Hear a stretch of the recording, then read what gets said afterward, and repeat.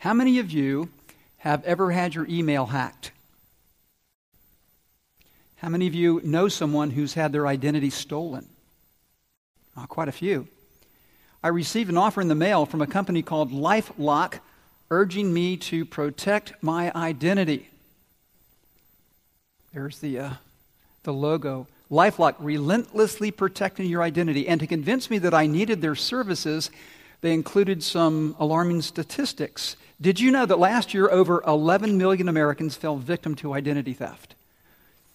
On average, somebody has their identity stolen every 2 seconds. And here's another. It's estimated that financial losses associated with identity theft total $24.7 billion.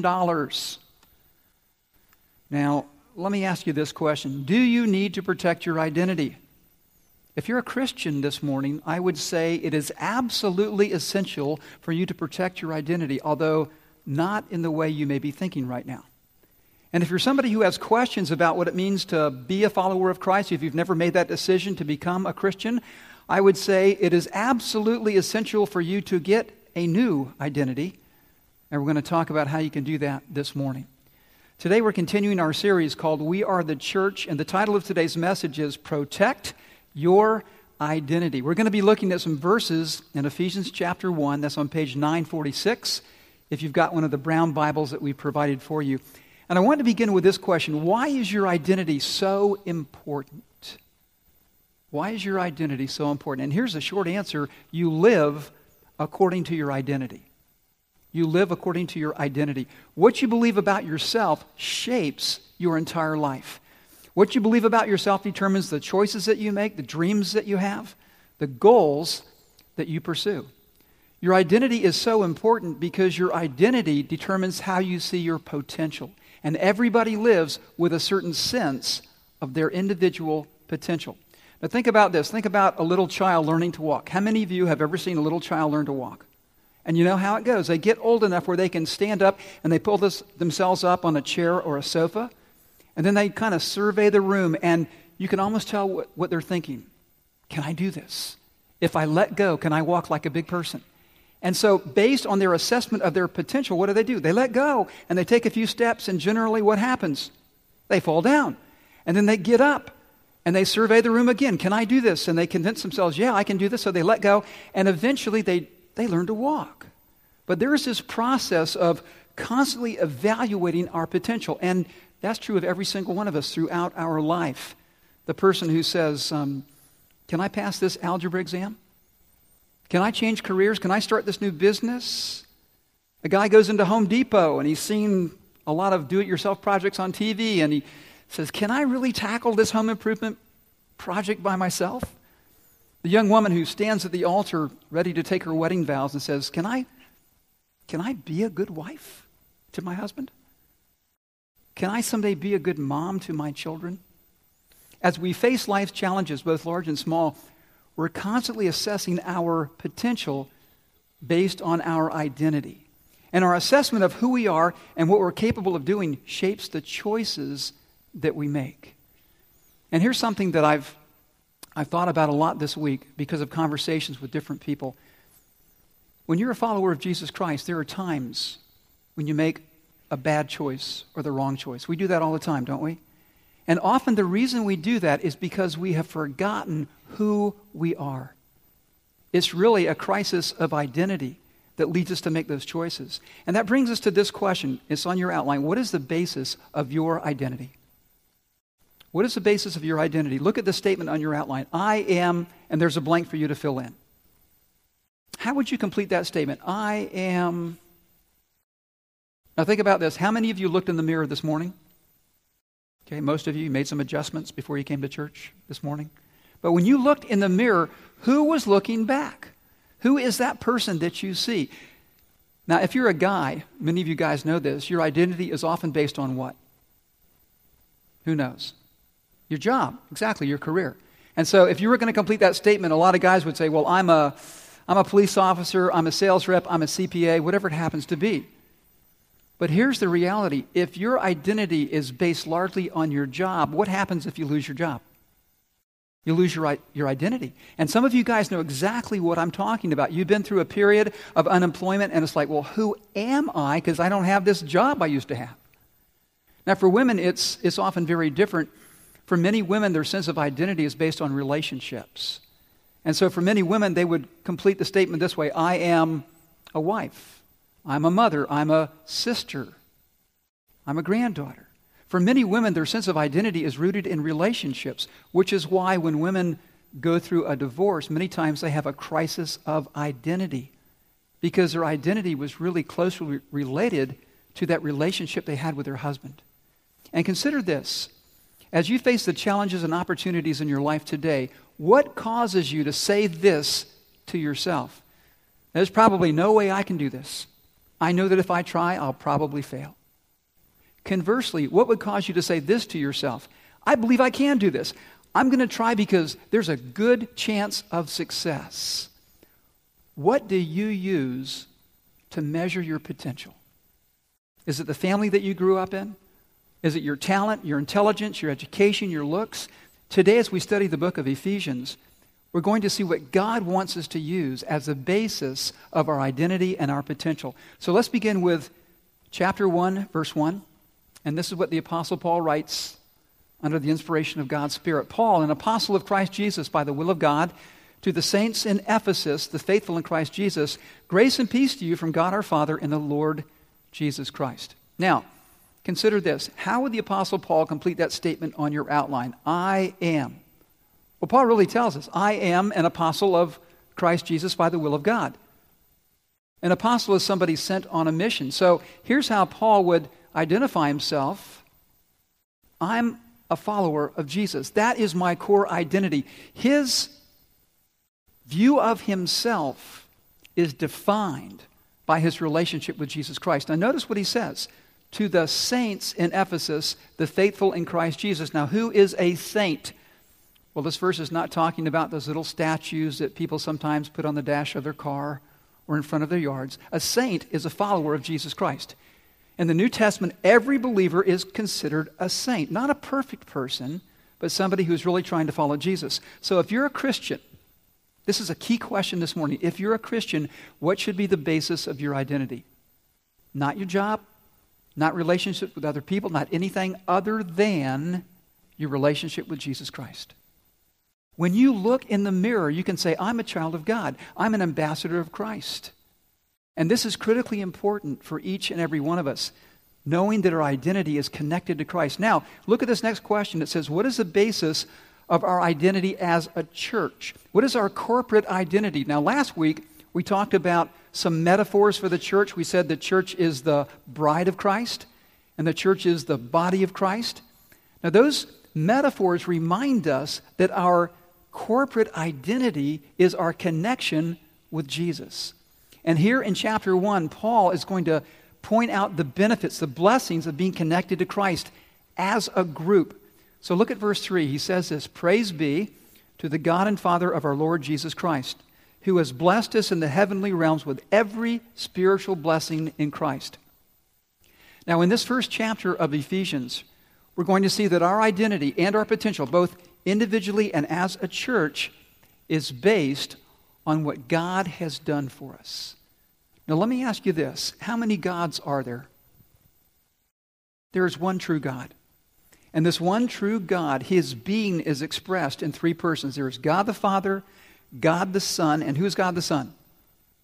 Jesus Christ, God the Father, God the Son, and God the Holy Spirit. And our identity is based on what God the Father, God the Son, and God the Holy Spirit has done for us.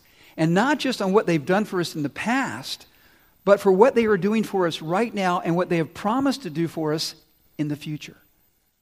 Now, during this week as I was working on the message, somebody asked me this question: do Muslims and Christians pray to the same God? It's an important question, isn't it? And my emphatic answer is no, absolutely not. Because the God of Christianity is not the God of Islam. The God of the Scriptures, the Bible, is not the God of the Quran. You see, according to the belief of a Muslim, God doesn't exist as Father, Son, and Holy Spirit. In fact, it's the highest heresy to believe that. And Jesus Christ is not someone who died on a cross to pay for our sins and rose from the dead. And so, church, it's really important, especially with the clash that's taking place right now in our world between Islam and Christianity, and even here in our own country, for us to know who we are as God's people and whose we are. And so this morning, I want to do this. I want to show you from the book of Ephesians who we are. So first of all, and this is on your outline, we have been chosen by God the Father. We have been chosen by God the Father. Look at this verse. This is verse 4. For He, God, chose us in Him, that's in Christ, before the creation of the world to be holy and blameless in His sight. In love, He predestined us to be adopted as His sons and daughters through Jesus Christ, in accordance with His pleasure and will, to the praise of His glorious grace, which He has freely given us in the one He loves. Take a look at this next picture. This is a picture of two people in my family. One is our dog Barnabas, and the other is our youngest granddaughter, Luna. Barnabas was chosen to be a part of the Hodges family. In fact, he was rescued. He was in a kill shelter in Georgia. They transferred him down here to a place called Big Dog Ranch Rescue. That's where we met him. But at one point in his life, he had no hope and he had no future. He was destined for destruction. And when I look at my dog, I can relate to him. In fact, every Christian should be able to relate to his story, because you know what? We have been chosen by God. We've been rescued. We've been adopted into God's forever family. Now, here's a question that I've wrestled with ever since I became a believer. Why did God choose me? Have you ever thought about that? Why did God choose any of us? And here's my honest answer. I don't know. God is a sovereign God. There is a mystery to His will. I know that Jesus said this to His followers: you didn't choose me, I chose you. And this idea that God chooses certain people to be in His family and not others is a very difficult doctrine.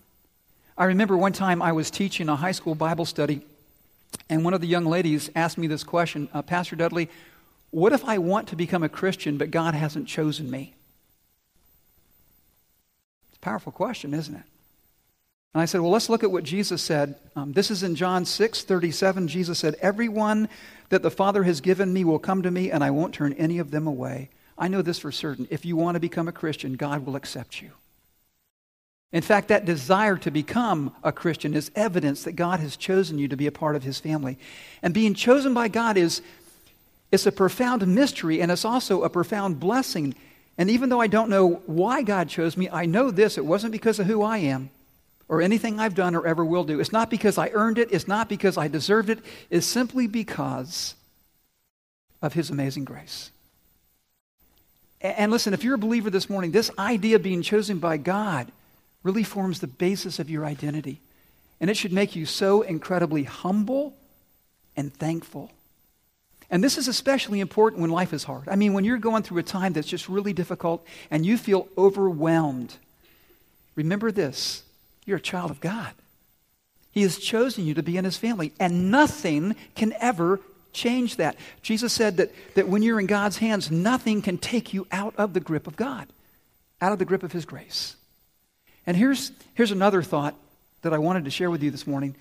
When you're chosen by God, it's not just that you've been adopted into a new family. You have been given an incredible purpose for your life, because God calls you and me as a part of His church to join Him in the work He's doing in this world. Now, just real quickly, this is a huge thought in the book of Ephesians, what God is up to, what Jesus is actually doing now that He's in heaven. And the Bible talks about this grand story, this drama of redemption, and it starts out with two people. What are their names? Adam and Eve, and they sin against God, and a curse is pronounced not just on Adam and Eve, but on the earth, on the entire universe. I mean, it's a disaster. And we know that God's plan is this. God's plan is to reverse the curse. How does He do that? By sending Jesus Christ to our world. And what God is up to right now is the restoration of all things, the restoration of the universe, the restoration of His people.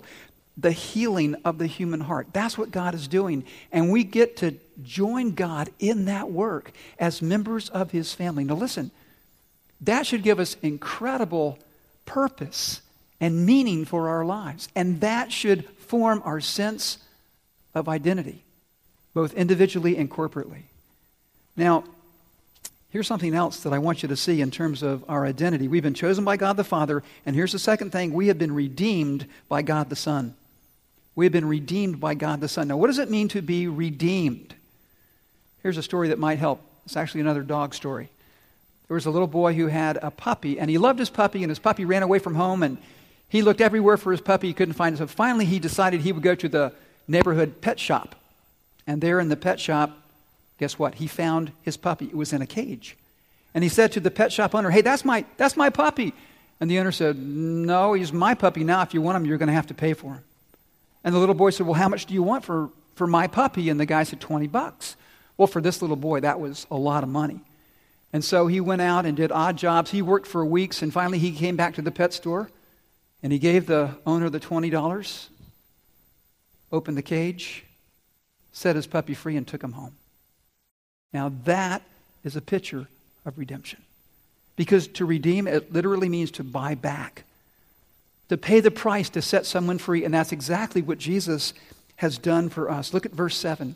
It says, "In him, in Jesus, we have redemption through his blood, the forgiveness of sins in accordance with the riches of God's grace that he lavished on us with all wisdom and understanding." I remember reading a story about the famous baseball player. His name was Billy Sunday. Does anybody remember that name? By the way, this is from quite some time ago. But he was a very well-known baseball player, and he started to hold these crusades where he would ask people to become followers of Christ. And he was going to do a crusade in this one city, so he sent a letter to the mayor, and he said, "Mayor, listen, if there's people that you know in the city that really need Jesus, I wish you would send me their names so I could be praying for them." And you know what the mayor did? He sent him the telephone directory for the entire city. Everybody needs a Savior. Everybody needs redemption. Every single one of us. And that's what the Bible says. Romans 3:23, "For all have sinned and fall short of God's glorious standard." That's true for every single one of us. We come into this world with a heart that pulls us away from God and his purpose and plan. The Bible says that when we violate God's command to love him with all of our heart and to love our neighbor, that's sin, and sin separates us from a holy God. And because God is just, he can't just look the other way and say, "That's no big deal, don't worry about it." He has to punish every sin we've ever committed. And that is the bad news, that we are in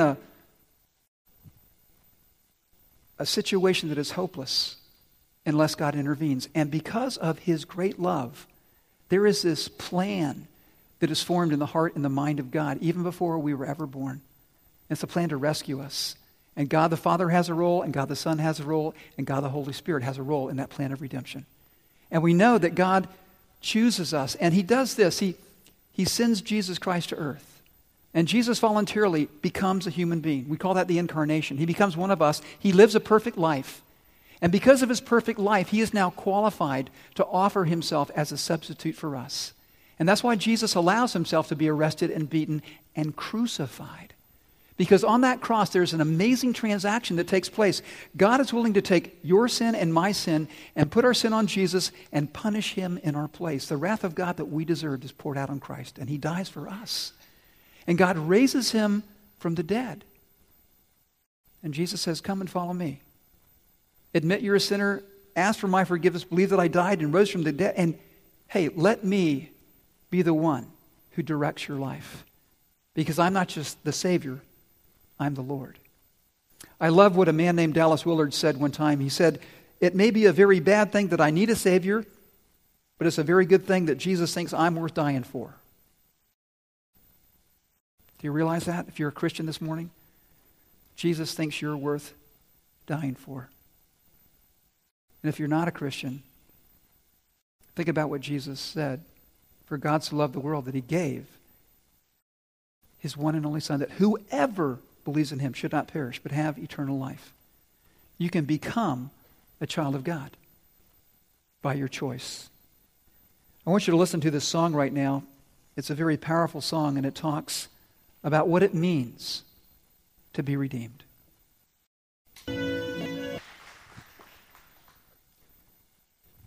As I was listening to the lyrics of that song just now, I was thinking about this fact that so often when we look in the mirror and we think about our identity and even about our potential, it's based on the past, isn't it? The things that we've done in the past, the things that have happened to us in the past. And yet that song is a song of hope, isn't it? Because Jesus, by his sacrifice, has settled our past. The church, who are we? Well, we've been chosen by God the Father. We've been redeemed by God the Son. And here's the last thing. We've been sealed by God the Holy Spirit. That's on your outline. Sealed by God the Holy Spirit. Look at verse 13. And you also were included in Christ when you heard the word of truth, the gospel, the good news of your salvation. Having believed, you were marked in him with a seal, the promised Holy Spirit. And here's the last verse we're going to look at this morning. Who is a deposit guaranteeing our inheritance until the redemption of those who are God's possession to the praise of his glory. Now, what is a seal? I've got a book that I just grabbed off the shelf of my office. And if you open the book, there's a seal right here that you can see. I have a device that I use to imprint a seal. And it says, from the library of Dudley Hodges. So if you find this book lying around, you know who it belongs to. You can return it. The Bible says that we've been sealed by the Holy Spirit. The Holy Spirit is the Spirit of God. And when you become a Christian, he takes up residence in your life, in your heart. And he is proof that you actually belong to God, that you're a part of God's family.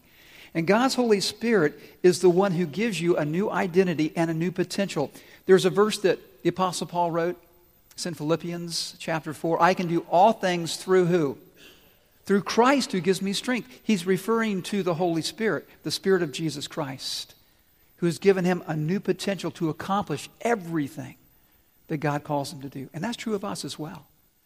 And church, this is so important because we've got to understand our identity and our potential, not just as individuals, but as a church. And quickly, let me just point out the practical implications of our new identity. This is on your outline. If you're a follower of Jesus Christ, you have a new family. A brand new family. And it is a big, big, big family. I mean, really big. Think about that well-known Christian song that talked about heaven. We're going to need a big, big house and a big, big yard. Because we have a big, big family, right? I mean, we're connected to Christians all over the world. Not just today, but throughout history. That is God's family. And think about this. When you hear news about what's happening in other parts of the world, I was thinking about the news report this week about the Christians in Syria that were abducted from a church by the Islamic State. That's not just happening to foreigners in a strange land. That's our family. Those people are our brothers and sisters in Christ. We need to pray for them and do all that we can to help them. So that's one practical reality. We have a new family. Here's another. If you're a follower of Jesus Christ, you have a new record. A brand new record. You're not defined by your past. The Bible says this, that our record of disobedience, our record of failure and shame and regret was nailed to the cross and destroyed by the death of Christ. That's incredible, isn't it? So if you're a follower of Jesus Christ, you have a new record, and finally, you do have a new potential. In fact, we have, as God's people, a brand new potential. And church, it is so critically important that we understand that. I believe that in the days and the years ahead, God is going to call BBCC to do some pretty remarkable and challenging things. And if we don't believe that God is able to do more than we can ask or imagine according to his power that works in us, we're not even going to try to do them. And so that's why it's so important to understand who we are and whose we are. And let me say this, one of the things that God wants us to do as a church is to let other people know about his goodness and his grace. He wants this church to be a place that is filled with truth and grace coupled together. Because listen, God has placed us in a very strategic location. I talked about it last week. But I got a letter in the mail this week, and it talked about the fact that West Palm Beach, this area, is the most unchurched area in the entire nation. There's opportunity all around us, and we need to be concerned about the people where we live and work and play, and how much they need to know what we know, that Jesus loves them. And so I want to do this. I want to show you, in closing, a video that explains the reasons that people don't go to church and what we can do about it. Let's watch. Here's a few reasons why people don't go to church. I can't come to church until I get my life together. Church is how I got my life together. Church is filled with a bunch of hypocrites. And there's always room for one more. All they care about is your money. They care about me, not about my money. Is there some kind of dress code? Yes, the code is wear some clothes. Church, it just makes me nervous. I was nervous at first, and then I felt right at home. I'm not sure I believe everything that you believe. But you can still belong. Church is for wimpy, girly men. You want to say that again? If you knew me and what I've done, you wouldn't want me. If you knew me and what I've done, you wouldn't be worried. You can come to my church even if you were brought up Catholic, Baptist, Methodist, Jewish, Mormon, Lutheran, Pentecostal, Presbyterian, Church of Christ, Southern Baptist. a little bit of everything and a whole lot of nothing. See, it's not about a religion, it's about a relationship. So please, come to my church. Where nobody's perfect. Where beginners are welcome. where socks are optional, but grace is required. Where forgiveness is offered. Where hope is alive. and where it's okay to not be okay. Really.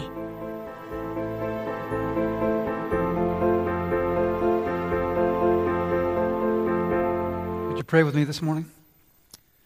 Father, what a powerful message about the kind of place that you want your church to be. God, I pray that more and more we would be a grace place where people really can find hope and healing. And Lord, even today, if there's someone here who has heard this message and they've understood they need a new identity, I pray that today they would make that decision to follow Jesus, to simply come to you and say, Lord, I need you to forgive me because I've done a lot of things that are wrong. I believe that Jesus died for my sins and rose from the dead, and I just want to follow him because I need a new life. Father, you always, always honor that prayer. And I pray that more and more people, God, would come to this place, that we would invite our friends and neighbors and people at work and school to come and join us as we worship you. Because, God, we know the church is not a building. And we know that buildings don't change lives, but God, this is true. What happens inside buildings does change lives. So thanks for changing our lives. And God, as we bring the service to a close, I just want to thank you for the message that Paul's given us in this letter that we call Ephesians, that Lord Jesus, you are on your throne right now. That you're in charge of governments and galaxies, that you're in charge of our lives, that you reign, Lord Jesus. And because of that, we can have hope, we can have security, we can have purpose and meaning in our lives. And so, Lord, as we close this service, we want to praise you because, Lord, you reign forever. And we pray this in Jesus' name. Amen. Let's stand and sing together.